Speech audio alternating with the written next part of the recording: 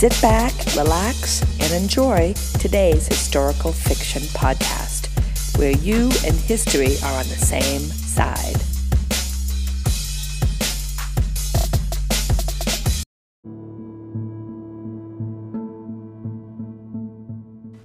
Session 1, Historical Fiction.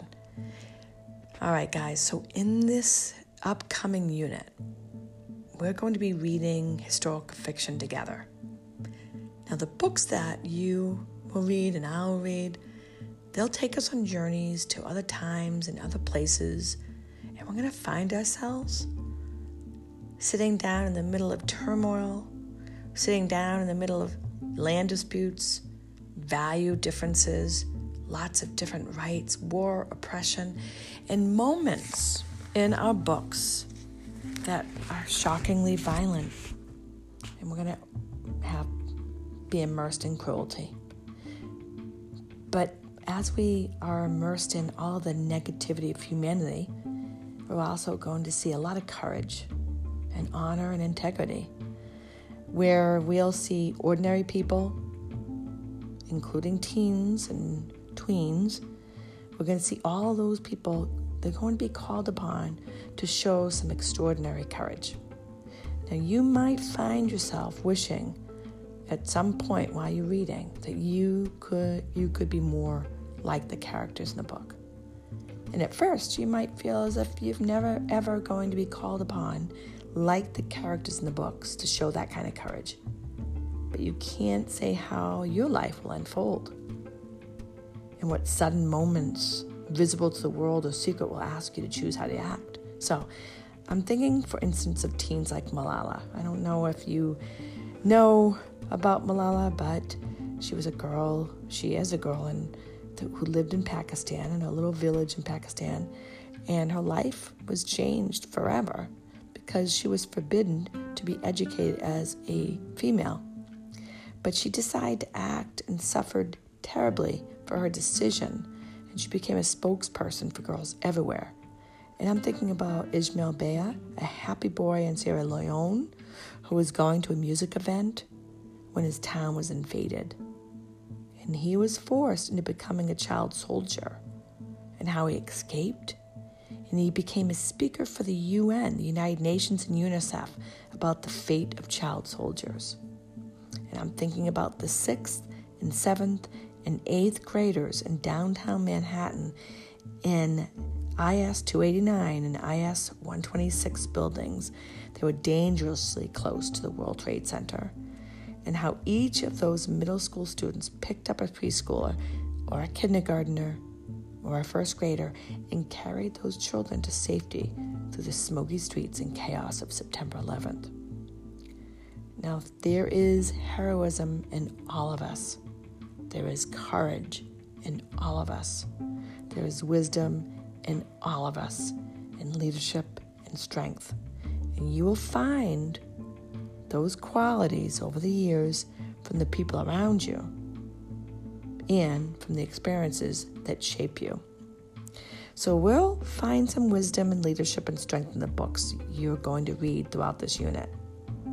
And these books will change you. For that to happen, you have to live truly in the worlds in which these characters live. And that's going to be hard because historical fiction is inevitably set in places that are unfamiliar to us. The people in these stories can seem strange, their decisions confusing. To walk in the shoes of these characters whose lives are so different from your own, you'll need to read with great imagination and with great empathy.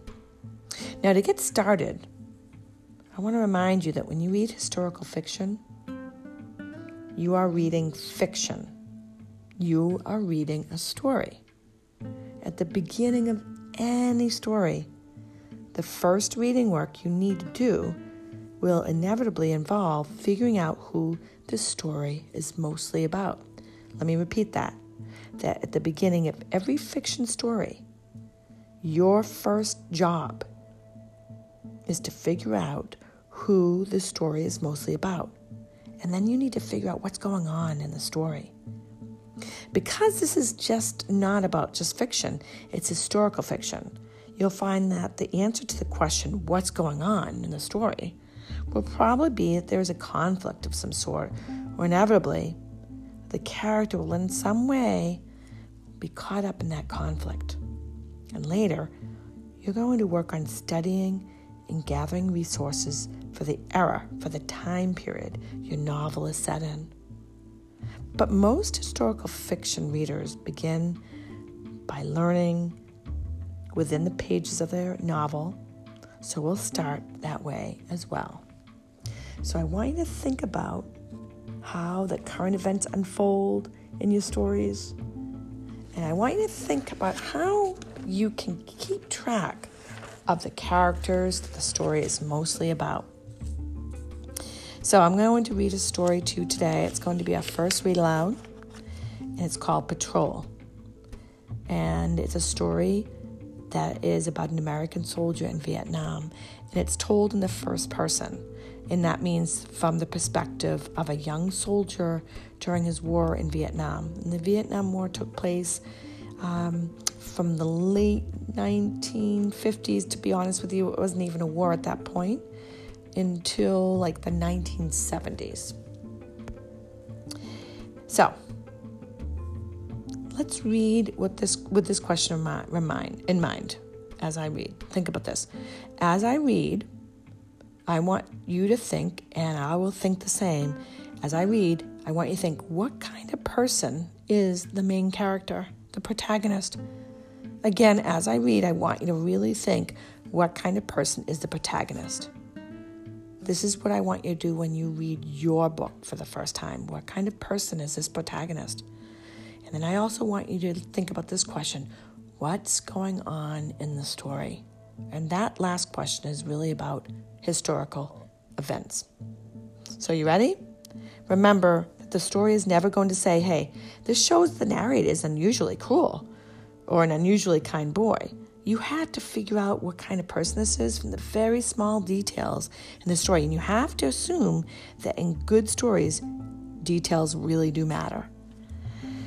So make sure you have, as I read, your notebooks out, your reader's notebooks, and make sure that you are recording and jotting down small details that you want to hold on to.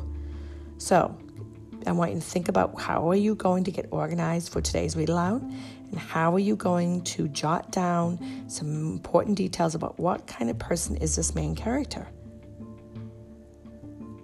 You also want to make sure that you want to know what is going on with the character.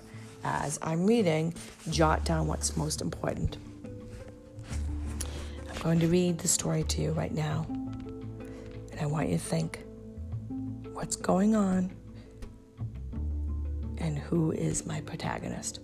The land of my enemy has wide valleys, mountains that stretch along the far horizon, rushing brown rivers and thick green forests. My squad of 9 men are in the forest. Above me, birds twitter nervously in the treetops. Insects and small animals scurry through the underbrush, trying to avoid the crush of my combat boots. The squad leader raises his hand. We stop. The sound of my breath is soft in the morning air. Somewhere in the forest, hidden in the shadows, is the enemy. He knows I have come to kill him. He waits for me. I want you to think about what I just read, and I want you to jot down some details that you noticed about what's going on in the story and who is the main character, protagonist. So jot some things down. I'm thinking about all the thinking we have here. I'm thinking about he's in enemy territory. I know he's part of a squad, part of a group of 9 soldiers, if you remember. And I know from the title that it's an American soldier. So if he's deep in an enemy territory, and And it seems like maybe he's expecting an ambush of something. And an ambush is a word that means that your enemy is hiding on you and will surprise attack you. So he thinks the enemy is all around him in this forest, waiting. All right, so I will continue reading, and as I read, I want you to think about who is the enemy, what's going on in the story, and how can you learn more about the main character. How can you jot down some important facts? So, as I notice that you're collecting these facts, you want to really focus on those details. It's a 9-man squad, for example. That's really good reading if you can remember, like, okay, it's a group of 9 soldiers. So,